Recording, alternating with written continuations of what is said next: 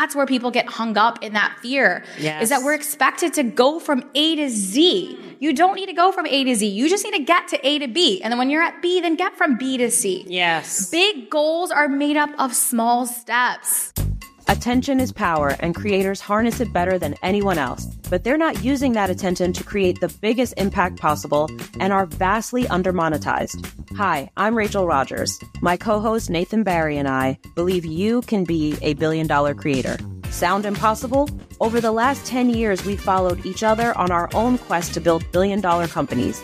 We've studied creators and seen how entrepreneurs build traditional audiences and use them as a launching pad for a massive business.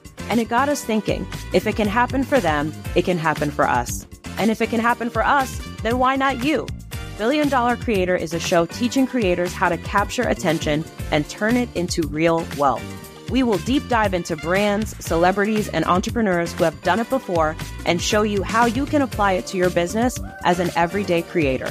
Join us weekly as we learn from both the wild successes and the missed opportunities, the grand gestures, and the integral mistakes. And through that, help you become an expert at building your audience on your journey as a billion-dollar creator.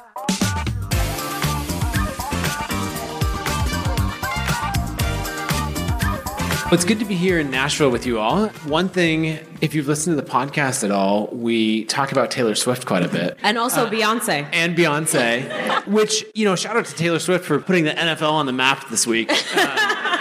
It's good that they're finally getting some of the attention that, they've hoped for years. In all seriousness, that's wild. Just the Taylor Swift effect, even on something so popular as the NFL, blows me away. Yes, exactly. We actually happen to be in her neighborhood. Yeah, her apartment is the next building over. And we're hosting a mastermind in the room, and Alyssa on our team comes in and is like, I know why you chose this hotel. And I'm like, what do you mean, why? And she's like, that's Taylor Swift's apartment.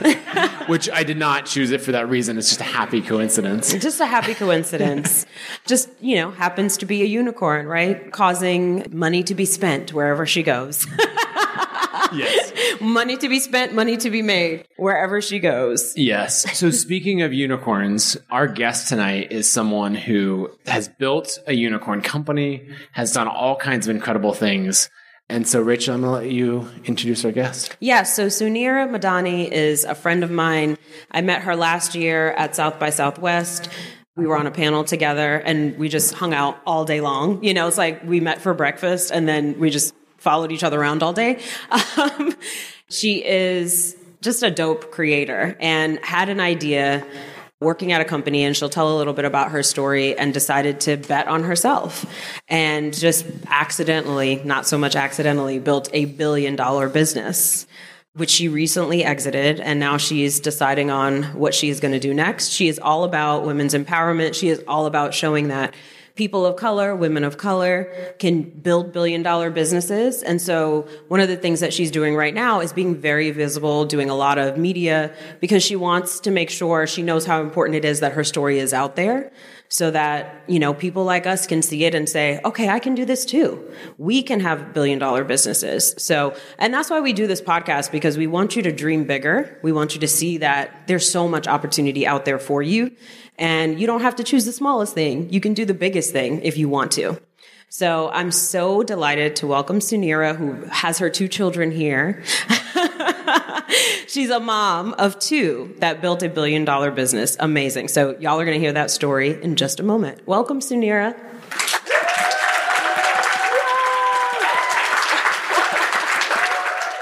So, Suneera, you built a company to an amazing level. Someone who's not in payments or tech might not understand these numbers, but you're processing $40 billion in payments, which is absolutely insane. We want to, why did you throw out 90,000 customers as well? Can you imagine? 90,000 customers. That is a lot of people to have a responsibility to deliver for. So scaling something like that is pretty spectacular. Yeah, will you throw out a few more stats? What are some of the things that you did at Stacks Payments that just to help people understand the scale of it?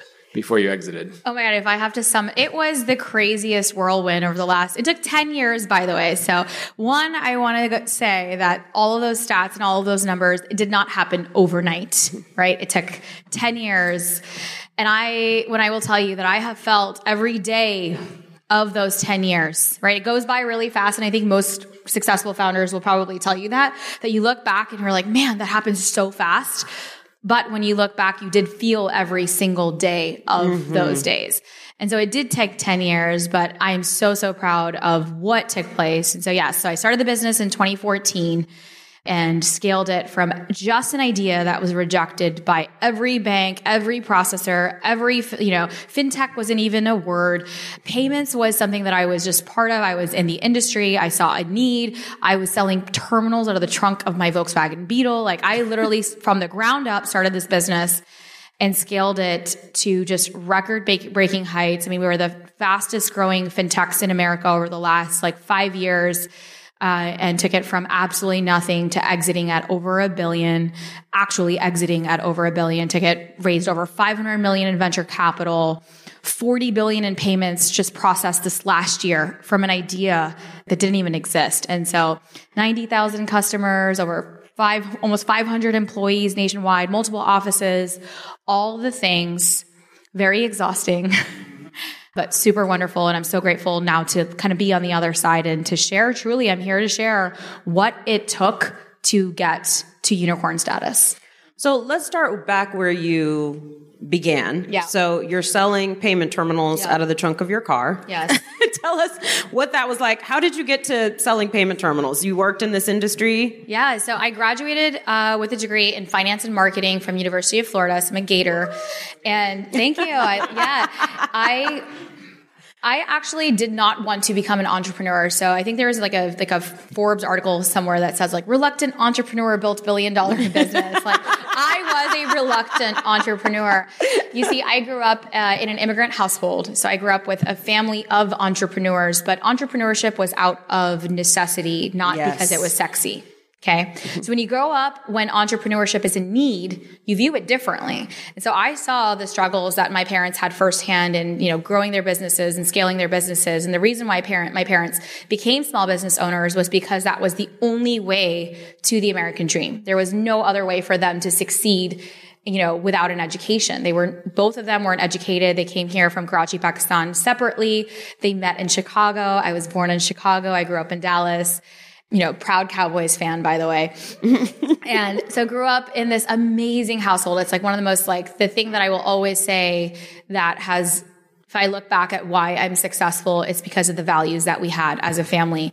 And one of the things that we had that now I know and we talk a lot about, which is the abundance mindset, right? So we talk a lot about the abundance mindset. We naturally had that as an immigrant family, did not matter what we had, whatever we had was more than enough, right? And it was the best, we had the best vacations. We had the best meals. We had the best celebrations. And it took a village. So I was always used to having 1 million people in our home, 1 million people at the dinner table, but it took everyone to succeed. And so I didn't grow up with that. And I'm so grateful for that because I didn't grow up around it. And now I look back at it and I didn't have any scarcity mindset around me. It wasn't about anything. It was about community. It was about the togetherness and the building and those family values. And so that is important for me to share of how I grew up. I also grew up working in my parents' small businesses. So we had a convenience store and then another convenience store. And then we had a chicken franchise and a marketing firm. My father was a serial entrepreneur by the definition. And successful in his own way, but also a very bored entrepreneur. So he would start something and then we would go to the next thing. And so my brother and I went to 10 different schools in 12 years. Wow. That is a lot of schools. And so I'm used to, and that's why I can make friends with anybody so quickly, so easily. And I'm also grateful for those experiences, but it was hard. And so I was a kid that was always new, always trying to find a seat at the table. And now when you hear these things about me, Rachel will be like, oh my God, she knows this. And this stuff totally makes sense in my friends because I always fought to belong somewhere. And I ended up going to school at UF because that was the scholarship that I had. And I ended up going to UF and it was this amazing opportunity. I went to college. I was the first person in my family to earn a degree. And it was a big milestone for our family. And that was the American dream for my parents, was that we become educated so that we never have to work with the sacrifices that they had to work. And so I wanted that corporate job. I wanted that stability. I wanted that 401k. I wanted the things that I did not grow up around seeing. So I was a reluctant entrepreneur. But all of the things that were just in my DNA, right? Naturally, I'm a problem solver, and I cannot sit back and see things that take place and not want to fix them, whether it's on my paycheck or not. Okay. And so that's how the payment industry was. I got a corporate position. I had multiple corporate positions. And then my third job out of school, I was working for a payments company. It was a super large payments company, and it was credit card processing. And I was sold this dream that ended up becoming this nightmare. And I'm so grateful for having a real sales job. Let's call that. I was hesitating to say it was a real sales job. It's different getting rejected over the phone or online than you have to show up to a business in person and be rejected to your face. First of all, one of the best things that can ever happen to you is that you are rejected repeatedly. Yes. Because then you are like, oh, look, I didn't die. And then you get comfortable asking for what you want and what you need, So I love that. I think we need to put ourselves in positions to be rejected a whole lot more often so that we can understand okay, this ain't the end of the world, and be more like Suneera and just strike up conversations and ask for the sale and get up in there, So hard. I remember sitting there and I would have to look myself in the mirror and say, all I need is one yes today. Yes. Right? And I get to eat lunch when I get that yes. So I would go hungry if I didn't. And I knew once I got that yes, I could eat my lunch. First of all, can we talk about this for a minute? Because I play games like this with myself. Do you? Do you do this too, Nathan? Is this the mark of a Not successful? with food. These are like war games. You're taking that very seriously. But I think I don't know, there's something about gamifying it, right? When I hit this, I'm going to reward myself with that, It's fun. So, I don't know. Maybe not with food. But it is. I guess it is what's important to you. I mean, food is very important to me. I am a Pakistani. Food is very important to me. I think about the next meal. I do. I want to eat really good. I want to eat really well. And that motivated. It's about what motivates you, right? No, it was just about the fact that I knew I had to get the one yes. And I knew that I was going to get the no's. And it's hard. So I just would show up in person. I learned the credit card processing industry, but I was paying attention. Right. So I was paying attention to the customer. And I think people are not paying attention to their customers. I think we think we're paying attention to our customers. You're not actually paying attention to your customers. So I was paying attention to the customer, and I heard all of the things that I was getting rejected for. They were burnt out. Fees were really crazy. They couldn't understand what this was. And they had no support. But also I paid attention to where the puck was going. So the industry was very commoditized. It's just who can offer better service or better rates, right? So better pricing and better service. God, that is not the industry you want to be in. If you are in a position where you're having to undercut pricing, or you're having to I have better service, you're not going to be $1 billion business, right? Because there's going to be the next person who's going to offer better service and better pricing than you. Okay. But where I saw the puck going is that we are becoming more and more cashless as a society. Those transactions that are flowing through that terminal that I was selling, I was focused on selling those terminals. What about the data that's actually going through those terminals? What do we do with the data that's in that box? The literal black box. What are we going to do with that? And so I worked in the industry for a couple of years, and I was really frustrated. And one snowstorm in Texas, Texas does have snowstorms. Dallas does have snowstorms. I was stuck in a snowstorm. I was visiting my grandma, and I legit that week binge watched season 1 of Shark Tank. So it did happen. This is over a decade ago. This was 11, 12 years ago now. And I binge watched this whole season. And I think there was something in there I saw. It is so important. You can't be what you can't see. You cannot be. And I saw entrepreneurs, I'm they're asking for money. They're asking for investment. I had no exposure to that. I did not have any exposure to that. And I saw, and all these businesses, none of them I didn't know what the term SaaS was. I didn't know the term software. It was just product-based businesses that were getting up and pitching. But I can look back and I can put the pieces together. And I saw people asking for money for their business. 2, at that same time, I was rerouting my subscription boxes because I was a subscription junkie. Okay.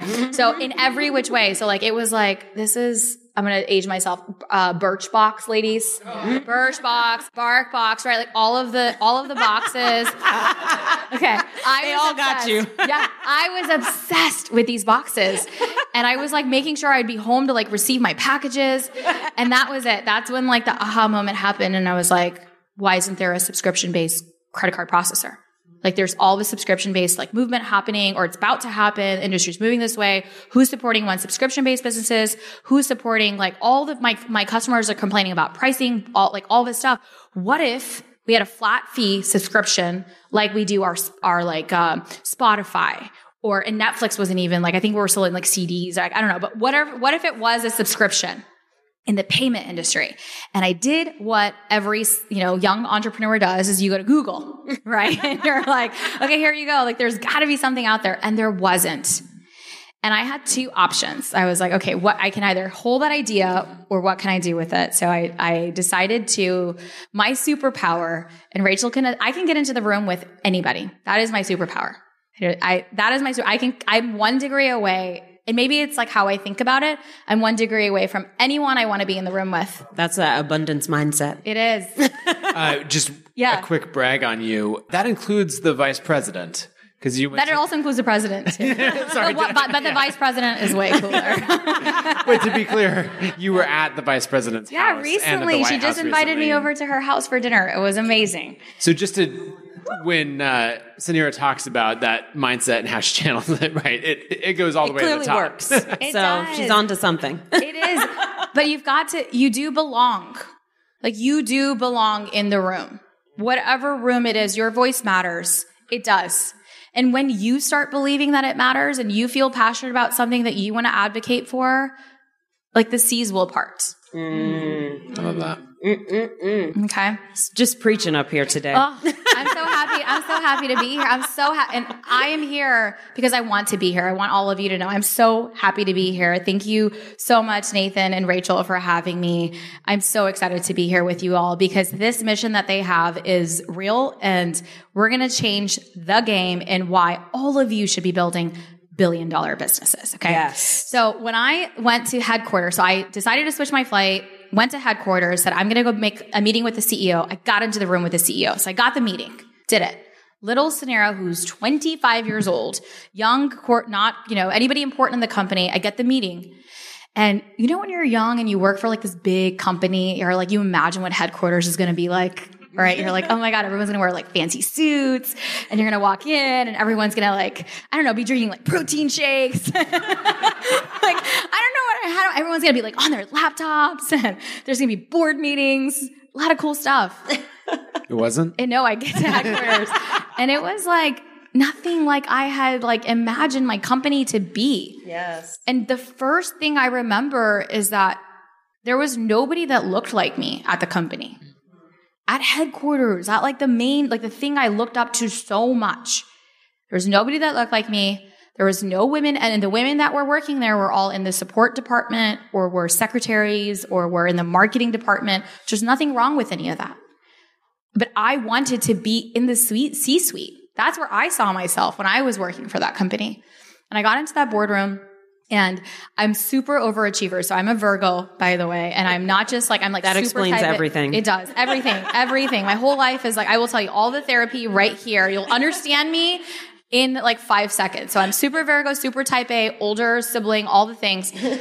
I am like in charge. And when I do shit, I do it well. So I gave the best presentation of my life for this business plan for my company. On the subscription-based model that's going to disrupt our industry. So you're pitching this to your job, where my job. Work. I did not want to. I didn't even think for a second for myself that this was going to be me to do it. I just thought this was going to help my company, and that I'm going to get to be the one who helps create this, and I'll get to lead a department, or I'll get to have a team underneath me. And I thought this was going to be my step up in my corporate journey. And I give the best presentation of my life. And y'all, I get laughed out of that room. Wow. Little girl, your ideas are too, they're strange. This would never work. You want us to invest in technology? We want to give away our pricing? It's been done like this. You don't know, right? I don't know. I'm inexperienced. You don't know. this is not how it works. This is not how it's going to be done because this is how we make money in this industry. So I get back on that plane. First of all, how often do people love to say, well, it's never been done that way before? And it's like, yes, that's why I'm about to do it. Duh, you know? But it's so true. It's like, oh, because people always tell you it's a bad idea because it's not common. And that's why it's a good idea. So you can't, let other people's fears or projections like stop you from doing what you want to do. So I literally left that room so defeated, but I had two options. Like either and I knew I had to quit that job. I get home and by coincidence that Sunday, like that I fly home, it happened to be family dinner. My brother was there from San Francisco. We're all around the dinner table and my dad looks to me and he goes, Sunny, which is like my family name, my nickname. Why don't you just go do it? And Dad, where do I go find Mr. Visa? Like, how do you go start a like, I don't have any experience in building technology. Like, how do I go build a network? And he said, you'll figure it out. You're a problem solver. So if you want to go solve it, you'll figure out the solution. You have it. And I have it tattooed here on my arm. And he was right. I did have it. That's my superpower. I solve shit. I know how to solve. I didn't know what it was, how the sausage was going to be made, but I knew that if I actually put my brain to it, I could go get to the next step. And I didn't need to go from A to Z. I just needed to go to A to B. And then from B to C. And I think that's where people get hung up in that fear, is that we're expected to go from A to Z. You don't need to go from A to Z. You just need to get to A to B. And then when you're at B, then get from B to C. Yes. Big goals are made up of small steps. Right? So that was a journey. And from there, we started the company and went from that first year from not knowing Mr. Visa to partnering with every major card network. I became a mother, built the business as I continued to scale. And if I can do it, I kid you not, you can do it too. That's amazing. One thing that I want to dig in on is, I think, a move of playing chess, not checkers. And that's when the industry is all very standardized. For anyone who doesn't know, the credit card processing industry, there's standard rates. And so for the most part, you pay, like Stripe would be 2.9% plus 30 cents per transaction. It's what everybody does. PayPal has their own model, et cetera. And so I can imagine when you come in and say like, hey, let's throw all of that out and let's let the merchant, we'll charge a flat fee, $100 a month or whatever it ends up being. And then you can just pay, as a merchant, you can just pay the interchange fees, what Visa and MasterCard and others charge. So it's basically like, you basically brought wholesale pricing. And so I understand why the other, the bosses in the relatively boring office. We absolutely hate this idea. Right, never say it again out loud. Please do not tell anyone this because it's going to disrupt their entire industry. And they're not willing to take that risk. Yes. And so I think it's so important. Often there's just this one insight that shifts it and thinks about the business in a totally different way. And so I'm curious, as you launched this, was it a huge uphill battle because you're showing up, later to Mr. Visa and others and saying, this is our model. Now they still make their cut, so they probably don't care. But I'm curious how that went to people. Like, did you get laughed out of more rooms as... Did people not believe you? Because I think as a customer, I'd be like, really? It sounds too good to be true. What's the catch? I think there's a lot of that. And I think that for anything really novel, and the word disruption, what is the word disruption? What is that word disruption? What is the word disruption, Nathan? What does it mean to you? Taking something that's the status quo and upending completely flipping it on its head, right? Mm-hmm. It's disruptive.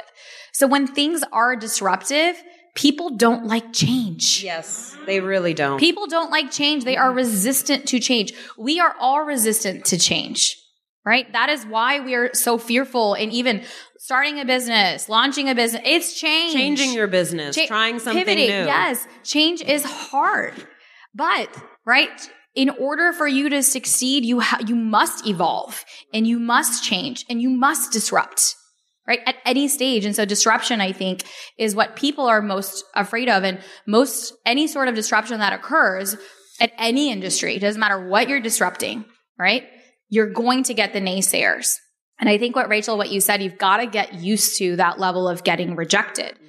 And I was unfortunately, it's not fair, and it's not a great thing to be proud of, to say that I was constantly rejected. Right. And still, even at this point, and I'm happy to talk about where I feel like still, as after all the things that we've done, still there's a space where, minority founders still have to prove themselves in a different way. Oh, don't get me started. No, I think we should. I think we should get started. We should get started. Because it's that proving thing. Like, well, prove that you can do this. Okay, I'm gonna go do that. Do it. Check. Well, now prove you can do this other thing. Okay, did that. Check. Now prove you can. It's like this endless, well, we don't know if we trust you. Yeah. We're not sure. We just have doubts. It's like all of this language that's really racially charged, and, if it's not race, it's about gender, right? It's just kind of like, we can't believe something so profitable is coming out of this package. No, it is very difficult. Change is very difficult. So yes, so much uphill battle. Like, I will say that the reason for our success and for why, if you look back and the biggest myth, I could demystify for any entrepreneur ever. If somebody asked me, what is my biggest lesson? And going back to this checkers thing, it's I wish somebody positioned it I was playing chess, not checkers. But I would say the biggest lesson that I learned is that it doesn't get easier. Mm-hmm. You just get better. Yes. Okay. Correct. You just get better at tackling the fucking problem, tackling the fucking solution. Exactly. And you know what's coming, right? So that experience, and is that notch in your belt, and that notch in your belt is worth so much in gold, because now I look back and I'm like, okay, I'm about to go start. So I exited, and I'm happy to talk about what's next, all the things. And if I do this again, which I will, right? If I do it again, I'm already 7 years into the game. What took me the first 7 years for Sal and I to go figure out. And so, yes, to your question, Nathan, a lot of rejection, but it almost becomes comical also at a certain point.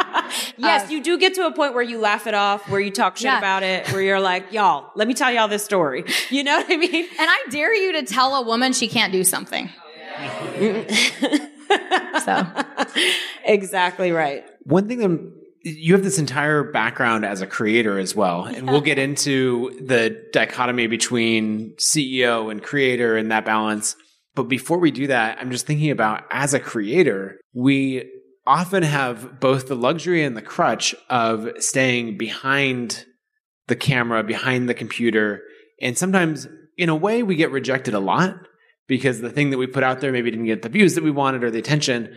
On the other hand, it's a good way to think about it. Yes. Yeah, but on the other hand, you can hide behind it and avoid rejection, right? If I'm putting out a blog post that then ties into the thing I want you to subscribe to, and then I'm selling my product on the back end of that, and people just hit the back button, you don't actually learn much from that rejection. You're not out there selling. And so one thing that I think a lot of creators should do is seek out more of that rejection, have conversations with customers.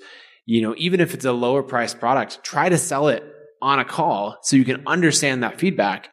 Because otherwise, the back button from a visitor on your website is a rejection, but you don't learn anything from it. Right. You don't learn how to do it better. I love that, Nathan. I think that might be one of the Achilles heels for creators, because now in today's world, we can stand behind a computer.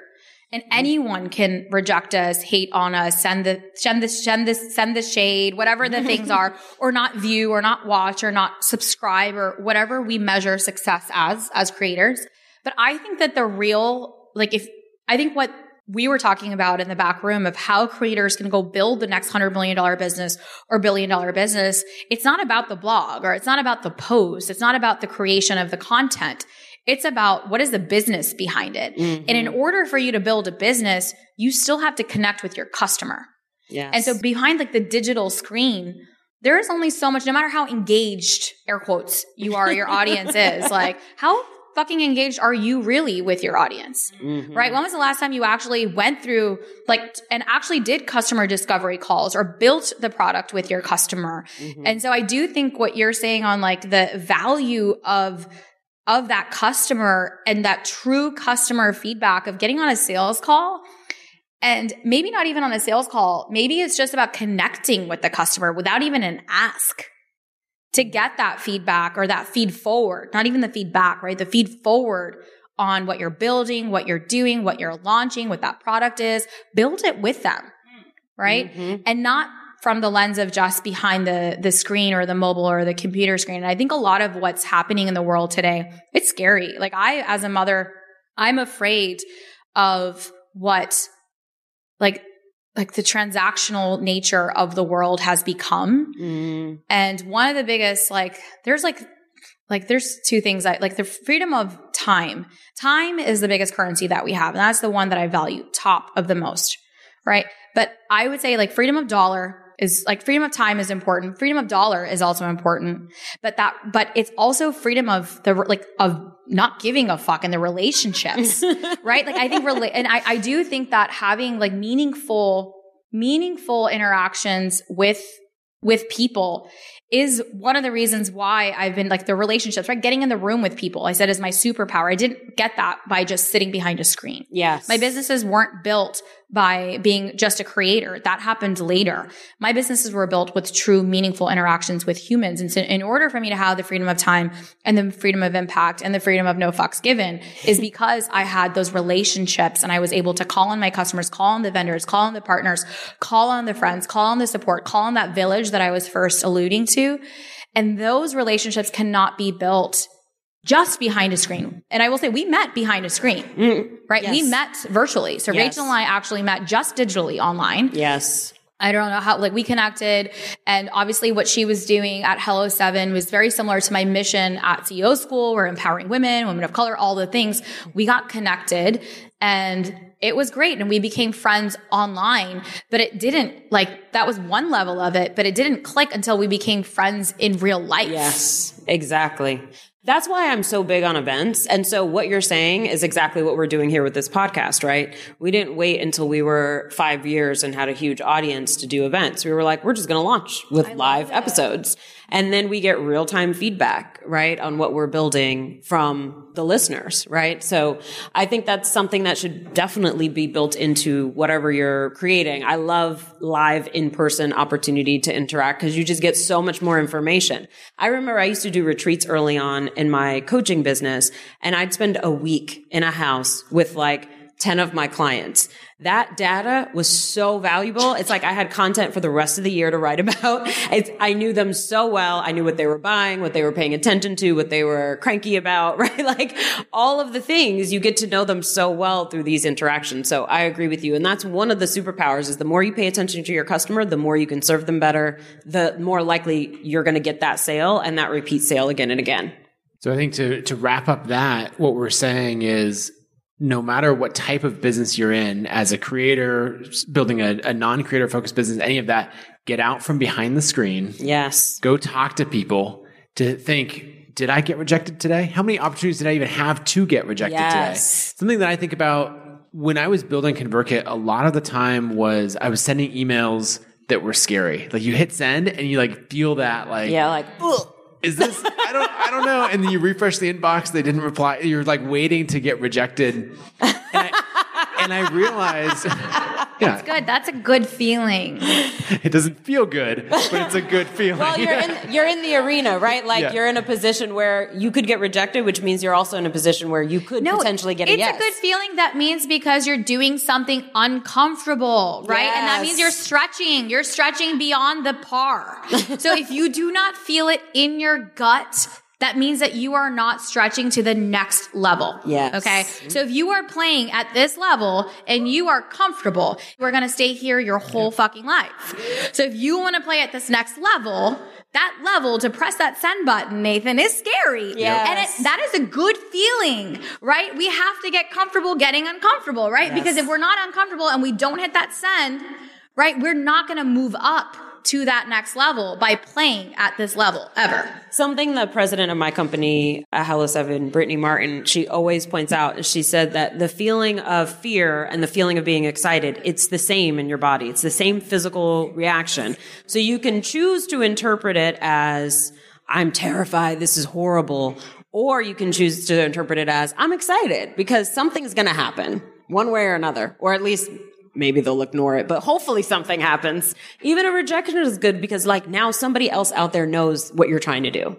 When the great thing about a rejection is, socially speaking, people have to give a reason why. Yes. And, right, you can't just say like, no. Or like if I say, hey, will you buy this thing? You can't just like, or they're not allowed to just get up and like awkwardly look at you and walk out of the room. Like socially that's not allowed. And so they have to say like, oh, I would love to buy it from you, but here's this, whatever reason. It's too much work to switch to your product, right? I'm sure you heard that a lot in the payments industry. Oh my God. And so then you're like, aha, it's not a no. It's changed from a no, but, and you're saying like, okay, what if we did the whole switch for you for free? What if, and so you can, when you actually get to a rejection, then you can often just keep going until it turns into a yes. Yes, exactly. One question I want to ask you is about raising capital and your experience with that. Was that a positive experience for you? Was that an absolute nightmare? Oh, she's laughing already. How many conversations did you have to get that first check? We're going to be here for a while. I mean, come on, y'all. The best, the best way to raise capital, okay, is if you are a white man. Straight white man, to be clear. Straight white man, and then it's a lot easier for you to raise capital. But no, all jokes aside, it is fucking a nightmare to raise venture capital as a woman in business. It is so, it is not even beyond difficult. First, I want to say, let's just not forget even pulling out any other piece of it. Just as a woman, and we're leaving out an entire fucking sex, like 50%, 51% of the planet. It's a 2.3% of venture capital still. I think it was 2021 stats. Still less than went to women founders. I want to connect for you why that is so important. Oh my God. We're talking about billions upon billions of dollars that are poured into the economy every year to support certain ideas and to make sure certain ideas happen, right? And so that means that certain other ideas never happen, right? So if there's no people of color who are able to do that, and if there are no women who are getting that money, then the people of color's perspective, women's perspective is completely left out of that conversation. And those ideas never get to happen because if you have a big idea that requires a lot of capital, it's like you can't get that check. So it's really challenging. And of course, there are all kinds of things that are coming up now where there are now women venture capitalists and Black women venture capitalists and, people like Suneera and myself and Nathan, right? Where we build companies and then we reinvest in other companies.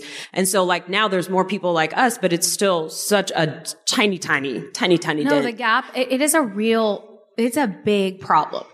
There's a lot of conversation about it. And I really do the one thing that I hate using the word anger, right? Frustration and emotion. I think honestly, it's great. We are all humans. We have those emotions, but I really don't try to, there's not a lot of things that truly rile me up. This is a real problem in how fast technology has grown, how fast, everything has moved into this amazing direction, but we are really held back, as women. And it is I am a mother of 2 daughters today, and it's going to take 300 years before I'm not even talking about color yet, y'all. I'm just talking about our gender, for women to have equality in terms of opportunity. We don't need to have physical. I don't need to lift as much as you and take, I don't need physical equality. I want mental equality. I want opportunity. I want the same opportunities to be CEO, to have the position. To create our world. Because that's what this venture capital is doing, is allowing new businesses to come. Uber is now a part of our life, right? That wouldn't have never happened without capital first, right? So these ideas get to create the world of the future. And we are not participating in that. That is a huge fucking problem. Huge. And it is important. And there's a lot of conversation. And we all feel wow, there's this great movement for women in business. And we're having the conversations. But the statistics are not moving fast enough. They're just not. They're barely moving. They are barely moving. And so it is important not to bring light, but it's actually what needs to change. I've done a lot of research on this over the last 3 years. And this is how CEO School was created. I mean, I got really frustrated in 2020 during the pandemic. I read an article in Forbes that read less than 2% of female founders ever hit $1 million in revenue. All right? That was it for me. I read this and I'm like, why is this? Like, this is a major, major problem. And in order for us, and I was speaking on a lot of stages, we were venture backed, all the things, and it was not easy. And I'm happy to share so many, I have scars on my back on how we got there. We willed our way there. So I was not going to take no. I was going to figure it out because we're problem solvers, right? So you can just don't give up. That it's hard to not give up, right? The world is different for us. It is different and I think you just accept what that is. And it's an unfortunate truth. Might not be the advice that you want to hear, but I want to be honest with you. Accept the fact that the world is different for you. Okay. But show up anyway, right? Show up with a passion that you know that person is there, still that there is a judgment there. There is, and whether it was, I don't believe that it was intentional. There was parts of it that there is this unbiased racism, consciousness, sexism, ageism, all of it that exists, all of it, right? And so the cards are stacked against you. And I think knowing when you like play the game, right? So if you know you're playing the game, you're playing this game, if you know the cards are stacked against you, you just have to be so good that they can't ignore you, right? You have to be even better. And that is what I have found, that men are given investment for their potential, while women are given investment for what they've done. Prove it. Okay. Yes. And so I had a business. I didn't raise capital out of the gate, right? So I had to prove myself, right? So I didn't get the investment right out of the gate. We were rejected countless times. I built a business and we had $5 million worth of payments going through our rails. Like, we had built our platform. We had built our MVP. We had customers. They're writing checks for people who've done none of this yet. They just have a slide deck. Right? They wear a hoodie and a sweatshirt and they're like, here's my idea. Invest in us. But that's exactly why we created this podcast. That's exactly why we're having this conversation. And this is the thing to get you motivated, right? To say, I can go bigger. There's more that I can do. And when I do it, I will be example to all of these people who are watching me do it. And I make it more possible for the next woman behind me, the next person of color, right? So these conversations are very, very important to just sow that seed so that you can start to believe that, yes, you can do it. But you can. And for this, that's where the rejection comes in, right? You just have to get that one yes, right? So you'll find a way. And that's all it was. It's a numbers game. Everything is a numbers game. Yes. So it's like, how can I show up? And I'm not going to go build those connections behind my computer screen either. So if you expect to go raise, like, here's the stats, it sucks. We're not, they're not investing in women-owned businesses and it's like decibels for minority-owned businesses, regardless of gender, by the way. Huge fucking problem. Mm-hmm. And it's not going to change fast enough. It's not. So what are we going to do? How are we going to be solutions to the problem? Mm-hmm. Okay. We can sit here and bitch about the problem, but how are you going to be the solution to the problem? You're going to go figure it out. And so we cannot do it behind the screen. And that's where I was out every place that I could. I was at every venture conference. I was at every stage. I was pitching at every place that would give me a mic to say, I want to talk about my business. Right. And I want to get the message out. And it did not matter what the outcome was. I was there with pride. I was there, happy to sign one customer up in every room that I was in.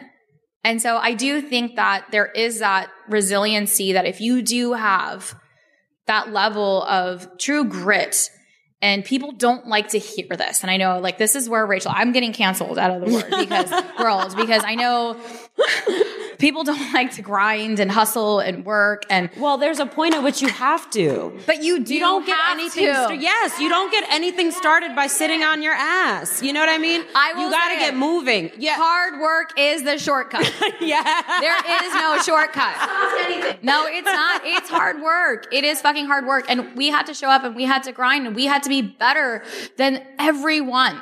And our like KPIs had to be textbook perfect. But guess what? I knew what I needed it to look like. So I knew what the end result needed to be. Right. And I think that's where you play the game smart and you're like, this is what you study. You study your industry. You study your competitors. You study who is getting funded, who is funding those competitors. Right. And you find a way to get in the room, but then you find a way to be better than anything they've ever seen. And you're not going to be better, again, like I said, because of the idea of I'm going to be better and I'm going to provide this thing and I'm going to be blah, blah, blah, blah, blah. They're not going to trust you. They're just not. Because you didn't go to Harvard. Okay. I didn't go to CEO school. I don't have an MBA. I don't have a rich dad. I didn't have the network. I didn't have the connection. I did not have shit.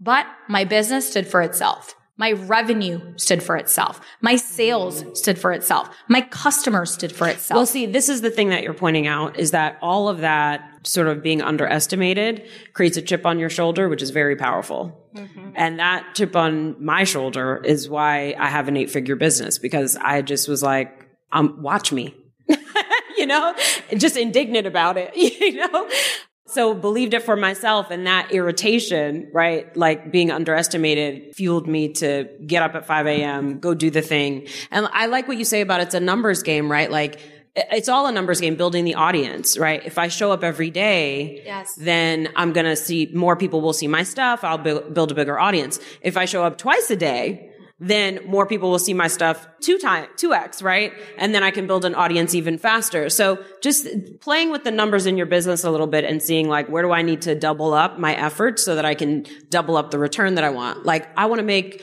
2 times as much as I'm making. I want to double my revenue. Great. What are you going to do differently? It doesn't mean you have to double your efforts. It just means like, what's the opportunity where you can see more coming from your efforts, right? And see more happening. So I want to jump to exiting your business.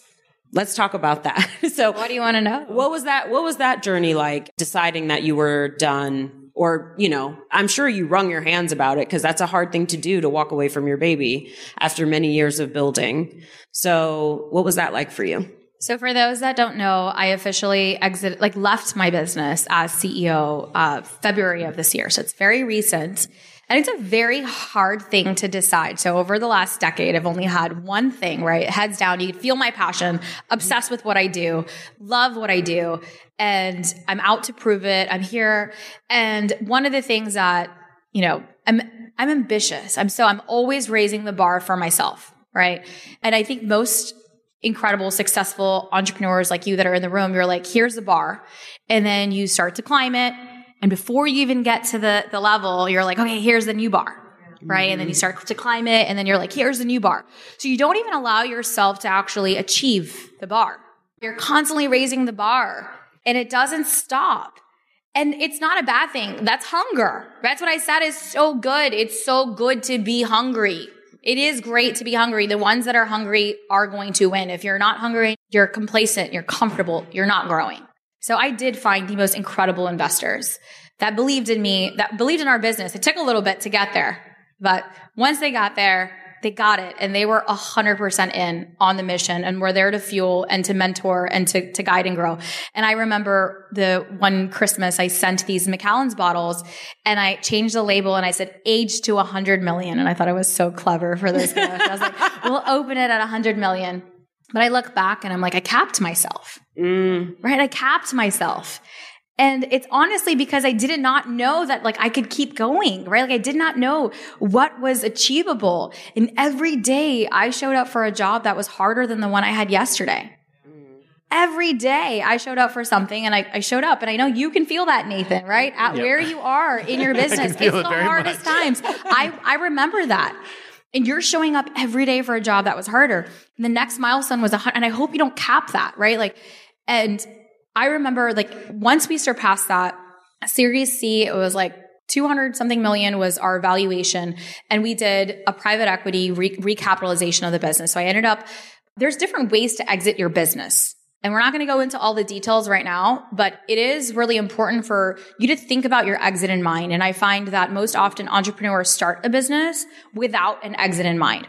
Or they say they want to sell their business for $1 bajillion and they don't know how they're going to get there, right? So it is important for you to not just throw something out to say, oh, I'm going to go build this to 100 million or $1 billion. What is your actual path for your business? That means you understand your industry, you understand your competitors, who has sold in your space, how have they sold, who have they sold to? Is it a strategic buyer that's going to acquire your company? Are you going to take it public? Are you going to go IPO? Are you going to sell it to a private equity? Right? There are multiple ways. Are you going to merge it and then be part of a larger organization? Selling your business is a whole art. And it's something I think that people need to study and think about, as something that you might do in the future. Even if you don't want to do it right now, eventually you'll be done, or eventually you'll be ready to move on in some way. And so thinking through what could that look like is an important part of the journey as an entrepreneur. Huge. And I really encourage every creator to think about that now. right? And it's like you're building that business, but what does that exit, how long are you going to show up online for or on your blog for? What happens after? We have to view our business as an asset. Yes. Right? It is an asset outside of you, right? And right now it's okay if your name is tied to the business, but what happens when you get tired and you don't want to show up anymore? What happens to all of that value that you created as an asset? That just dissipates? That's not how real businesses work, right? So if you were to get a restaurant or a e-commerce store, like any sort of business that's a tangible business, software, whatever the service is, your business is an asset. So even as a creator, think about your business as an asset and think about what the exit in mind in whatever your niche is, whatever your specialty is. Who are what's already been done is important. I'm not saying you have to go do that, but at least gives you a space to say, what are the benchmarks? So as I was scaling across that point where it was a couple $100 million and we did our Series C funding, we had a private equity come in and they bought majority of the business, which meant that all of our previous investors were bought out. We had it's called a recapitalization on the business. As founders, we got to take some chips off the table, which was amazing. We got to finally make some wealth out of that, all of the sweat equity that we had put in. And the business was valued at, I think it was like $250 million at the time. But what was interesting is that I was still tied to the business. So everybody else was given 100% of their exit equity, our investors and our employees that had it. Like we had made 30 millionaires on our team. Like it was the most amazing. Most beautiful. 2020, it was during COVID too. And people told me not to go to market by the way, when somebody tells me don't do something, I definitely go do it. So I took my business to market. And you don't want to go against, there's so much and we should probably do more later, Rachel, on what the exit strategy is. But I got stuck back into the business. I loved my business. I had no problem doing it because I still had this vigor and this passion. But I was 7 years into my business. And I got to take some chips off the table, but I was expected to roll 70% of my personal equity back into the business and go make more money for our new investors, which I did. And I 4X'd their investment and went from the 200 million to the billion. However, yes, thank you. Thank you. I'll take the round of applause. However, at this next turn, right, I knew that if I was going to stay into the business, that I was going to keep getting stuck into the business as the CEO and as the founder. And there's nothing wrong with that. I was 10 years into it. And as a founder and I'm a visionary, I'm a builder. And there comes to the point where you build, and we had crossed 100 million in revenue as a company, as a SaaS company. There's a lot of the CEO that we need is definitely, I could do the job. Okay. So, cause I learned how to do the job. But it wasn't making me happy to optimize processes every day, to optimize our P&L every day. It's not as fun. It's not, because I wasn't innovating. I wasn't building. I wasn't disrupting. A super successful business is usually a boring one. Yes. So and entrepreneurs are not good at being bored. No. And so at that point, we're a decade into the business and people call me crazy for leaving. And I was incentivized at every step to continue to stay. And the company is going to be amazing. I built it. It was hard walking away and making that decision. And it happened when last year we did our Series D funding and we did another round of financing to scale the company, grow further. And we, surpassed $1 billion in value. And I literally thought getting to that point, you kind of want to reach for it. How many more times do I keep raising that bar? And I raised it and it was at $1 billion, and we did it. We fucking did it. We hit $1 billion, crossed 100 million, did the things. And that celebration lasted that week. Everybody wrote about it. It was on, did the press tour, was on every major public, did all the things. So exciting, so whatever. And when it was done, I was the loneliest I'd ever felt in my life. And I felt so empty. It's what happens when you actually achieve the goal you set out to do? What happens when you actually land on the moon? What else do I do? Set a new one, right? But I took the time. So I took a sabbatical with my family and I just took time. Finally, it was the first real vacation that I took. And I realized that I didn't want to go, and I got the new board plan and it just wasn't, I didn't want to go hit another number. And I knew I did what I needed to do for my company. And now it's time for me to go focus on the things that like, it's time to build something again or to take the time off. And I thought I was to take the time off and retire. And then I traveled the world and I did the things and I hung out with my kids 24/7 and it was amazing. Then I'm like, okay, I got to get back to work. And so now it's working on chapter 2, but it was a very hard journey, but I feel the happiest that I've ever been now today. And finally being like, I did it and it's done and it's going to be great. There's a joke that I've heard in Silicon Valley of if you've invested from venture capitalists, if you've invested in a company and the founder starts posting on Twitter, you can just go ahead and write off the investment. Like it didn't go anywhere, right? Because the idea is that, a content focused CEO is going to then like hear more about their image or something like that than they do about building the business, which I think maybe there are cases that it's true. Like we could prove anything with a few random examples, but I think the inverse is true so often where the profile that a content creator is able to get is so much bigger than what a logo can do as a brand. Yes. And so I'm really curious about your experience of building an audience and that community, first on Instagram and then on the podcast while running the company and how you balance those two things. I will be very honest, right? Like we talked, I've not shared this. It was never viewed as an asset. It wasn't. It was always viewed as a distraction. By your investors. By everyone. By everyone. It was always viewed as a distraction. I never felt that what I was doing to go drive an audience, to go build customers. So like my audience, a little bit about my journey on like online. I started sharing, I think my Instagram handle was Mom Boss. So I think I still have hashtag Mom Boss trademark, by the way. If anybody wants it, call me. And Rachel, like when you become a new mom and then you're a business owner, you're like, your whole world is like trying to figure out the two balances. Yes. Right. It is. It's like, it becomes like this huge thing because you're like, do I go build my business? Do I go become a mom? The world says I can't do both. And it's really hard. And I went through that and I was sharing my journey online of being both. And I was like, I deserve to have it all. I can be a great mom and be a great CEO. So I was like sharing I think this is when Instagram stories came out. And that's how and I love the natural element of stories and I'm a great storyteller. And it was so easy for me to do that. So I was sharing online of like dropping like Mila off to school and then heading to like, Atlanta for a board meeting or whatever. And so this audience was growing and it was truly like women entrepreneurs. And I was connecting with them digitally through Instagram. So fun. I actually got to keynote at Meta on Monday. And it was so great literally the offices are so freaking cool. Like everything is Scrammable. I saw it on your stories. I was geeking out. It was so fun. But that is how the online journey started for me, was on that platform, was on Instagram.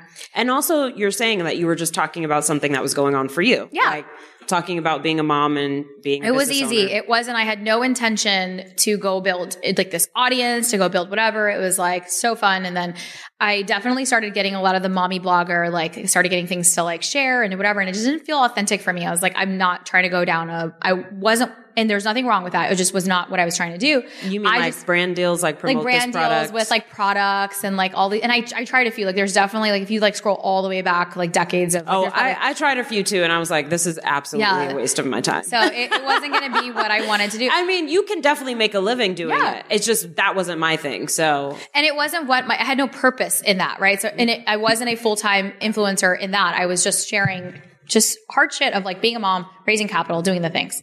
And from there, I had this like when Live came out, the audience grew from being like this mom boss audience to just women entrepreneurs who were resonating with me. And I was just showing up online.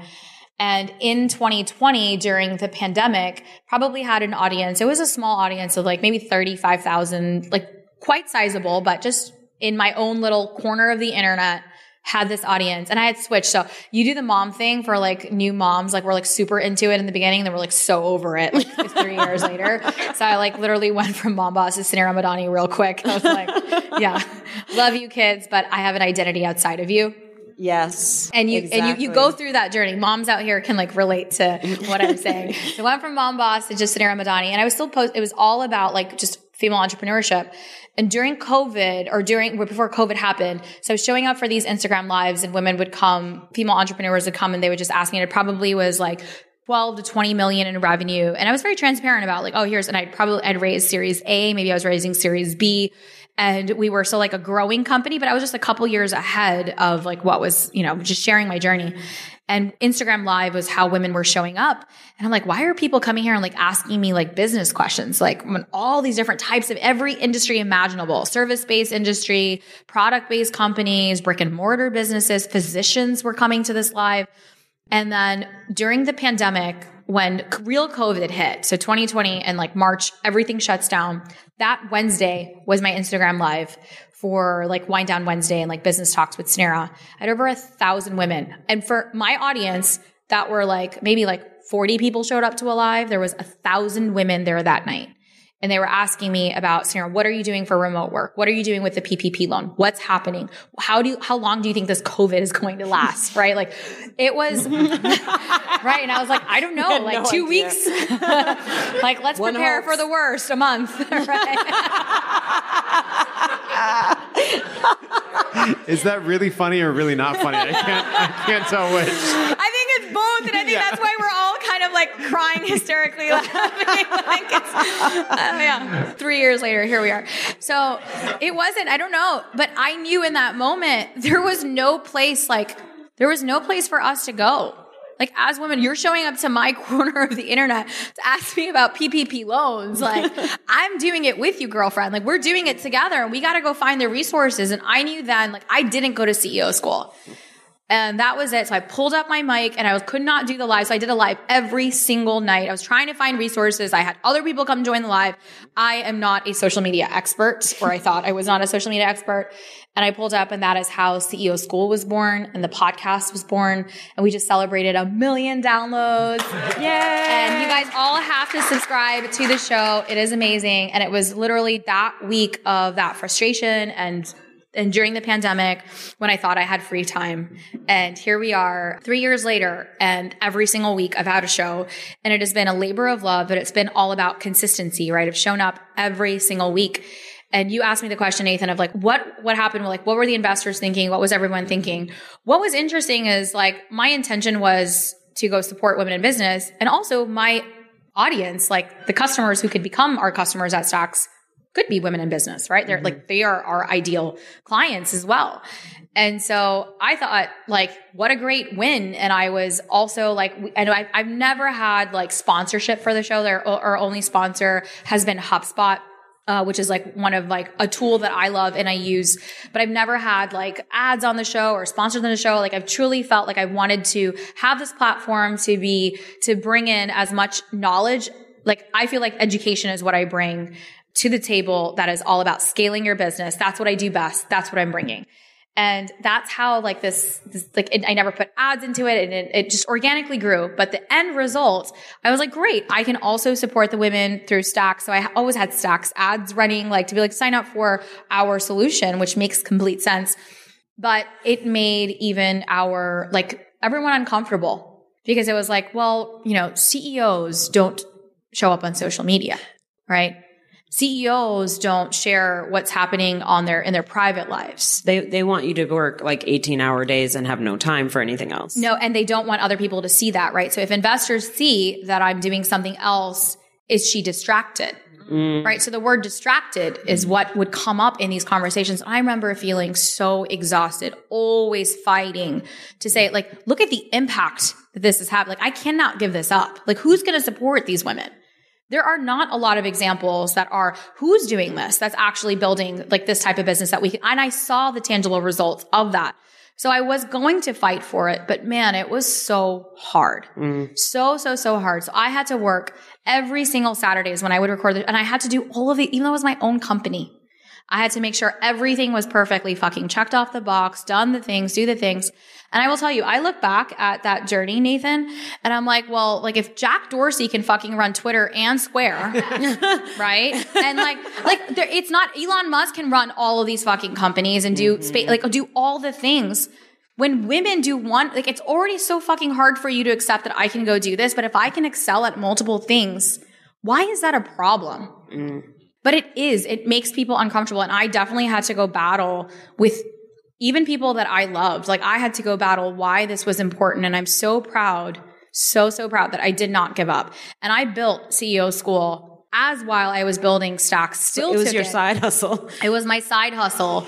And it was my side hustle. And we have a small team. We have a team of 7. It's not so big, but it's a 7-figure business. And it's not a business that's like generating anything back. Like, it's a great business and it's going to scale and all the things, but it's for impact. And we have a foundation and we have, so many women that go through our programming and our curriculum. And we see like the statistics on that 2%.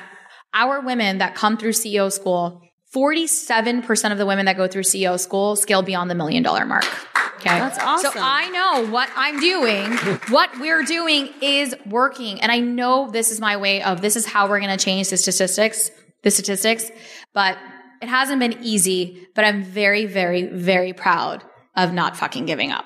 So awesome. I love that.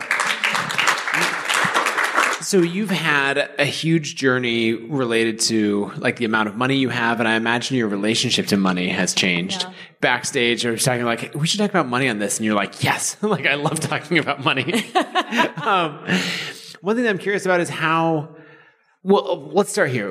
What's something that you're still cheap about, despite having private jet level money?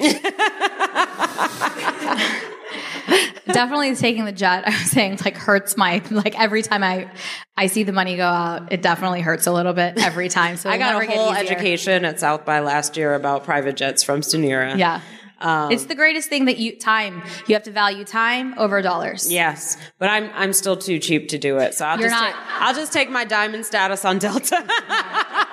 But I do it sometimes. Like if I really need to, if it's really hard to get to a place or something like that, but I will convert you. And I'll tell you what. This whole week I was I did the Delta Diamond thing all week. All week I was in New York. I was in San Francisco. I'm exhausted and I spent way too many hours in the air and without not with my family. You can't beat it. You cannot. In terms of time. So I would say that it depends on what you value as money. So first, okay, there's different kinds of currencies. And I think that we all think about currency one-dimensionally. Okay. It's not the tangible dollar. That's one value of it. It's a very important. Money is energy. Okay. So we have to value currency differently. So my level of currency, I would say time is my highest level of currency. So for me, hands down, I do everything into $10 tasks and $1,000 tasks. That's how simple I make it. Whether it's now worth $10,000 an hour or it's now like whatever it is, to simplify it, every single aspect of my life, I say, is that a $10 task or is that a $1,000 task? And if it's a $10 task, then somebody else has to do it. And if it's a $1,000 task, which is my value of my time, right? Or now it should be $10,000 task, whatever it is now. But I still go back to that. Then that means that is my worth on my hour, that I need to make sure that hour is measured in dollars.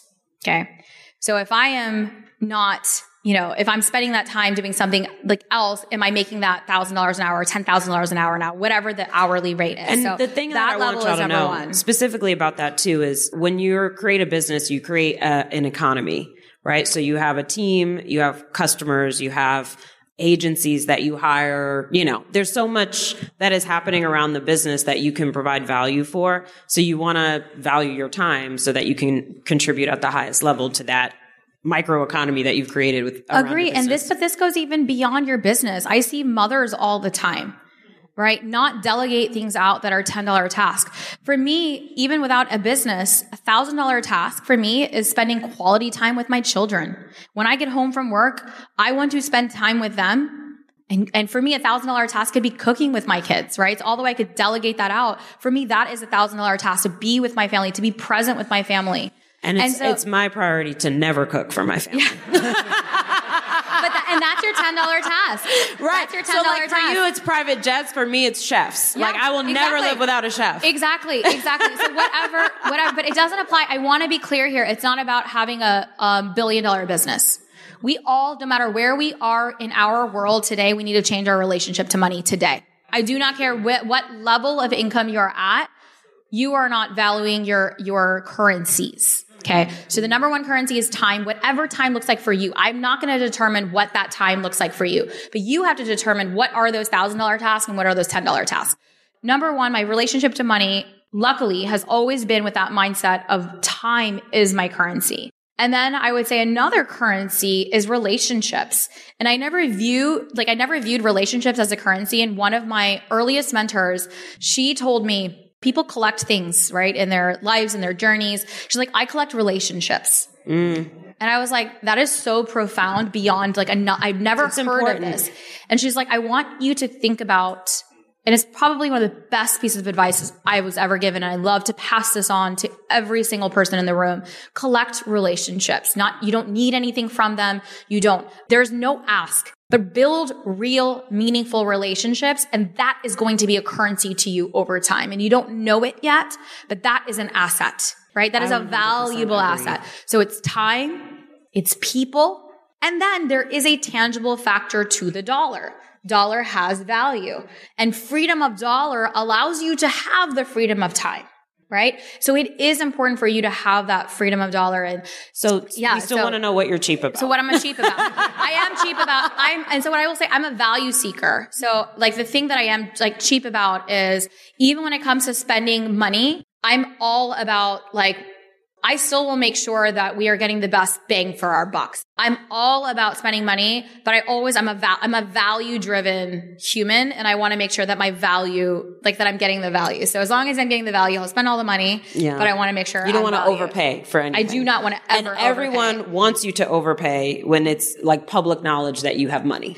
Yes. Yes. So everybody will try to overcharge you. Yes, absolutely. But it still hurts me every time. I'm taking the jet out tonight, and it is a very expensive bill. But I got to be here today. Yes, and that wouldn't have happened otherwise. And it would not have happened. And I know today there is a reason why I am here today. Yes. And I love Rachel so much. She is, and Nathan, I don't know you, and I hate that I'm not being oh my God, Nathan. Nathan's fabulous, we can y'all. hang out lots more. It is really hard to take a business to 40 million. So let's give him a round of applause. That's fucking hard. 100%. So it's just a matter of time when he becomes $1 billion business. Yes. And so I will say that. That is bootstrapped too. Yes, so, that is incredible. You want 100% of that at 40 million? Yeah, damn, you should be paying for the jet tonight.